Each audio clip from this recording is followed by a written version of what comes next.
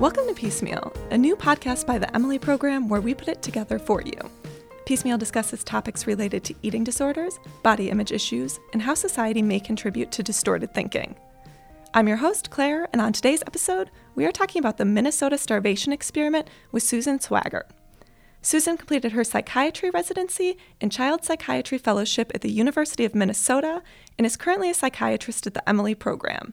Susan is open about having an eating disorder herself when she was a Division I gymnast, and she says that talking about it led her to have a special interest in working with athletes. In addition to this, she co-authored the follow-up investigation of the Minnesota Starvation Experiment, which we are talking about today. Hi, Susan. Hi, Claire. Thanks for having me. Yeah, how are you today? Great. How about you? Good. Can you tell us a bit about what you do here at the Emily Program? Sure. Well, I started working at the Emily Program right after I completed residency and fellowship, and this was back in 2005 when the Emily Program was much smaller. I think at the time we had somewhere around 50 employees. And when I joined the group, there were no medical providers yet, which is a little bit daunting coming right out of training, but also at the same time kind of fun and exciting because at the beginning I was able to help figure out how to integrate the psychiatric and medical components into programming. And how long have you been at the Emily Program? I've been here consistently since 2005. Wow, okay. And today we're talking about the Minnesota Starvation Experiment. Can you tell us what that is? Well, I became involved with the Minnesota Starvation Experiment back in residency, and Dr. Elke Eckert, who is well known in the eating disorder community, spearheaded the project and invited me to work with her. And the Minnesota Starvation Experiment was done by Dr. Ancel Keys between 1944 and 1945. It actually took place at the University of Minnesota. And this was at the time when World War II was coming to an end, and people had questions about how to help those in Europe who were affected by the war, people who were starving civilians, POWs, concentration camp survivors. So the purpose of the study was to look at the effects of starvation on physical, cognitive, and emotional health, and then to take this information and try to help those in Europe recover. Can you tell us more about what the process of the study was? Sure. Well, Dr. Keys and his group recruited men who were conscientious objectors to World War II, and they had about 100 volunteers, and from these volunteers, they picked 36 men to be in the study. The men had to be single, they had to be healthy physically and emotionally, and also they had to be interested in relief efforts. The average age of the men in the study was about 25 years, and the basic idea of the study was to have the men lose about 25% of their body weight to mimic conditions of what people were experiencing in Europe. They even went so far as to mimic the food available in Europe at the time, with lots of potatoes and cabbage and limited amounts of meat and dairy. There were basically 3 parts to the study. There was a control period that lasted 3 months, where the men's diets were adjusted to reach what the experimenters thought was their ideal body weight based on height, build, physical activity. And whether it was the time or this particular group of men, there was not a ton of adjustment that needed to be done during this time. The next phase was a 6-month semi-starvation phase with the goal of dropping about 25% of body weight. And then the last phase was a 3-month refeeding and rehabilitation period. And during the entire year, the men were expected to try to keep up with normal life as much as possible, whether that was attending college, working part-time, being involved in social engagements and physical activity. So simply put, the study, if we were just to sum it up, they had participants lose 25% of their body weight, and then the purpose of the study was to try and find the best way to refeed those individuals to mimic the symptoms from war? Exactly. Okay, and so what relevance does that have on eating disorder research? So the Minnesota Starvation Study is the only study I know of where healthy volunteers purposefully lost a significant amount of weight. In today's world, this type of study would never be repeated due to ethical concerns. However, in the original study, I think it was likely allowed to continue because of the urgent need to save lives in Europe. And these group of volunteers were a really unique group, and they really wanted to help the war effort in their own way. And then I think, lastly, they were unaware of how harmful and long-lasting the effects of starvation could be. So, although not originally done with eating disorders in mind, this study allowed us to see the direct effects of starvation in healthy individuals, and then it has helped us to make more informed decisions about treating patients with eating disorders, especially in terms of what physical and emotional symptoms may be attributable to starvation itself as opposed to symptoms that we may need to target, which may be less likely to improve with refeeding. So the research they did was focused on refeeding after starvation and also the emotional and physical and behavioral side effects of starvation, correct? Correct. And what did the study find? What was happening in those individuals that were experiencing that starvation, and then also during the refeeding process? So 32 of the 36 men who started the study were successful in losing 25% of their body weight. And I think actually we can learn a lot from the 4 men who were not able to achieve this. 2 actually had to be hospitalized because they just became so emotionally decompensated.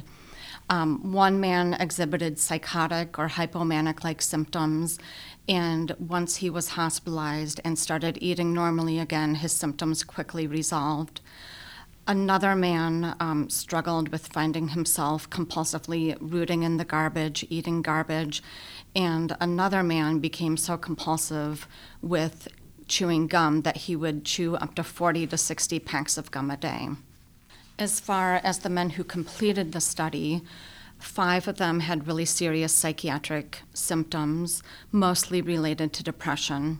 And incredibly, there was 1 man who was struggling with depression who actually chopped off 3 of his fingers with an axe when he was chopping wood, and it was unclear even to him if this was accidental or purposeful. There was no evidence that this individual had any history of self-injury or suicidality prior to the study. So we're learning from the study that starvation, no matter who it happens to, if it's a male, if it's a female, if it's anyone of any age, that it does have detrimental impacts to an individual's overall well-being. That's right.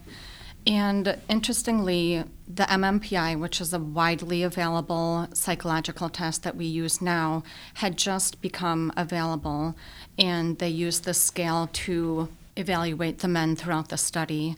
And in the men who completed the study, the depression scale increased by more than 2 standard deviations above normal, whereas obviously it was normal at the beginning of the experiment. So we could obviously see that the increase in depression was a direct result of the starvation.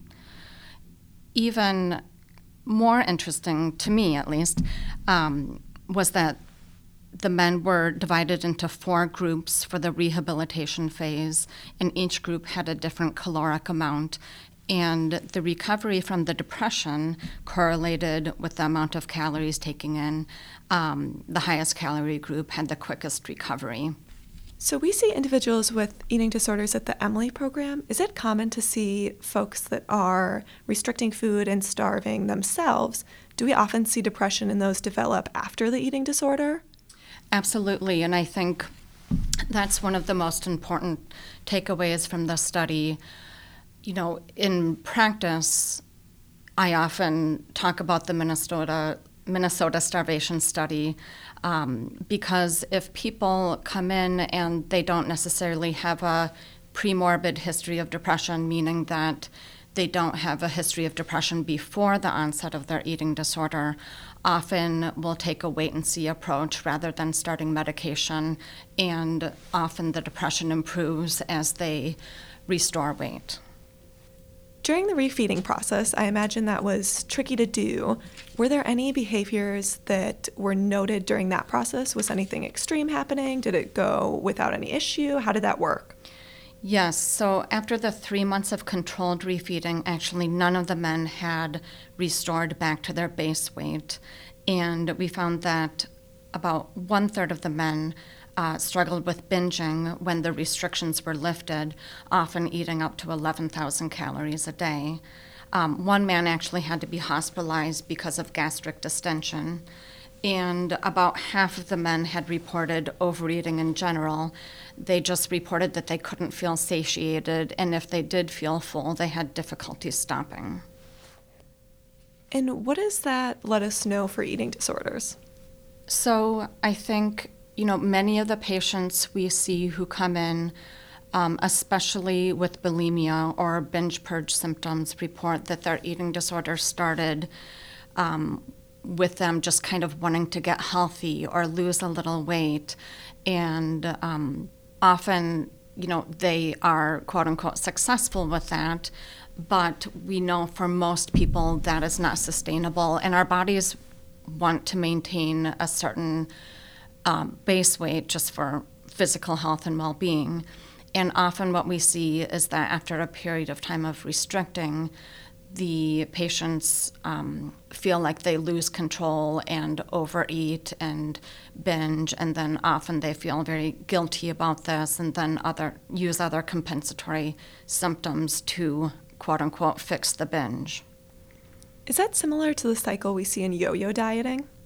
Exactly, and I think, even with the regular population, we know that in general, drastic diets do not work. We're not saying that people shouldn't be mindful of eating and nutrition, but if someone does want to make changes, they should do this in a way that's sustainable and where they don't feel deprived of food that they enjoy. What was the most interesting part of being a part of the study for you? I think the most interesting part was just doing the interviews with the men. Even though it had been decades since the study, it was just amazing how excited they were about it. And I think they realized how important the study was, even though they may not have at the time. So they're aware that now we're using the study in eating disorder research, right? Yes. Okay. And did that change how they talked about it at all? Did they think of it in terms of an eating disorder back when the study was happening? I don't think they did when the study was originally happening. When we interviewed them, we explained exactly why we were asking questions of them, and they were pretty interested. I don't think even those who struggled after the study didn't necessarily think of themselves as having eating disorders, but they were really interested in what we were doing. How did this study change how we treat eating disorders? So I think in applying the results of the study to patients with eating disorders, it gets a little bit tricky. It's hard to extrapolate the information from the study sample to the eating disorder population as a whole. I think for one thing, although we're seeing more men coming in for help with their eating disorders, which is fantastic, the vast majority of our patients are still women, and obviously the study was done with men. I think also we have to think about how we compare the men in the study who were chosen because they were healthy and came in with a normal relationship with food, as opposed to some of our patients who may be really high functioning in a lot of ways, but likely have the genetic, temperamental, and environmental pressures to develop an eating disorder. Despite these differences, I think one of the most valuable things that is often really helpful is to talk to patients about the study, and that some of the things that they're experiencing when they're restricting and losing weight are biologically almost automatic, and that the only solution to that is to eat more, restore weight, and like we said before, I think some of those symptoms will resolve over time. I think also when working with patients with bulimia, it is helpful to describe the study to them because we want them to begin eating more consistently. A lot of times patients that I see will come in and they might not eat, or they'll restrict all day, and then their bodies will just be very hungry, and they'll lose control, which will lead to a binge. And then, they feel guilty about that. So the next day they wake up and repeat the same pattern. And, biologically, that's just not what our bodies want to do. We want to be getting consistent food. And I think there's a lot of biological pressure to maintain health, a healthy weight, and that sort of thing. If someone who had no idea what the study was asked you about it, how would you describe it in just one sentence? I would say the Minnesota Starvation Study takes a look at the physical and psychological effects of starvation and refeeding. If they asked you why it was important, what would you say to that? I think it's really important because we have nothing else like that exists out there. And like I said before, because of ethical issues, which were probably looser at the time, we just won't be able to capture that data again. So it's one of a kind for a study, correct? Yes. Okay. And just moving away from the study, so you're a psychiatrist here at the Emily program.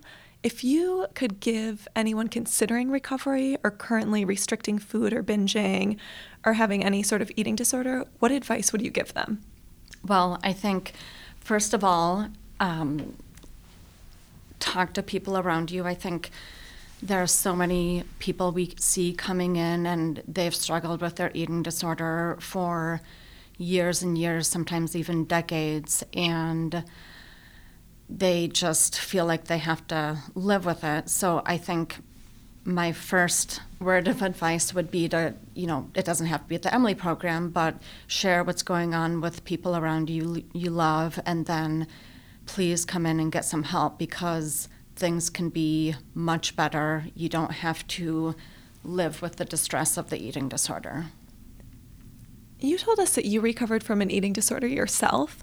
Can you share what the best part of recovery has been for you? A few things. I don't think I can pick one, but I think being able to be a healthy role model for my 3 daughters is probably the best thing about being able to recover. I think also, not that you can understand patients with eating disorders without having one, but I think my experience has perhaps helped me understand the patients I work with a little bit better and how hard recovery can be. I would actually say recovering from the eating disorder was probably the hardest thing I've done in my life, more difficult than medical school, residency. And then the last thing is more personal. I have found that I really enjoy running, and I've recently started to do triathlons, and you obviously have to be in a healthy state to be able to do those things, and those are things that just bring me a lot of joy, and I wouldn't be able to do that if I wasn't recovered. If you could tell your 3 daughters anything, what would you want them to know? Well, I would say one thing I try to do at home is, I think especially with girls, we're so prone to saying, oh my gosh, you're so cute, you look so pretty. I think one thing I try to emphasize is, things that aren't appearance-based, like, oh my gosh, you worked so hard on that project, or you were such a good friend in that situation. I think those are the things I really want to highlight for my kids, going through life. Great. Thank you so much for joining us today, Susan. Thanks, Claire. It was really interesting to learn more about the experiment. I mean, I've read articles online and there's been a bunch on eating disorder blogs, but it's interesting to learn more. So thank you. Thank you. If you're interested in learning more about the Minnesota Starvation Experiment, you can find additional information about the first study and then the follow-up study in our show notes. If you enjoyed this episode of Piecemeal, please leave us a review, rate, or subscribe. Piecemeal is edited by myself, Claire Holtz, and produced by me and Nancy Linden. If you want to learn more about us at the Emily program, you can visit emilyprogram.com or go to any social media. We're all on there as @EmilyProgram. As always, we wish you all happy and healthy healing.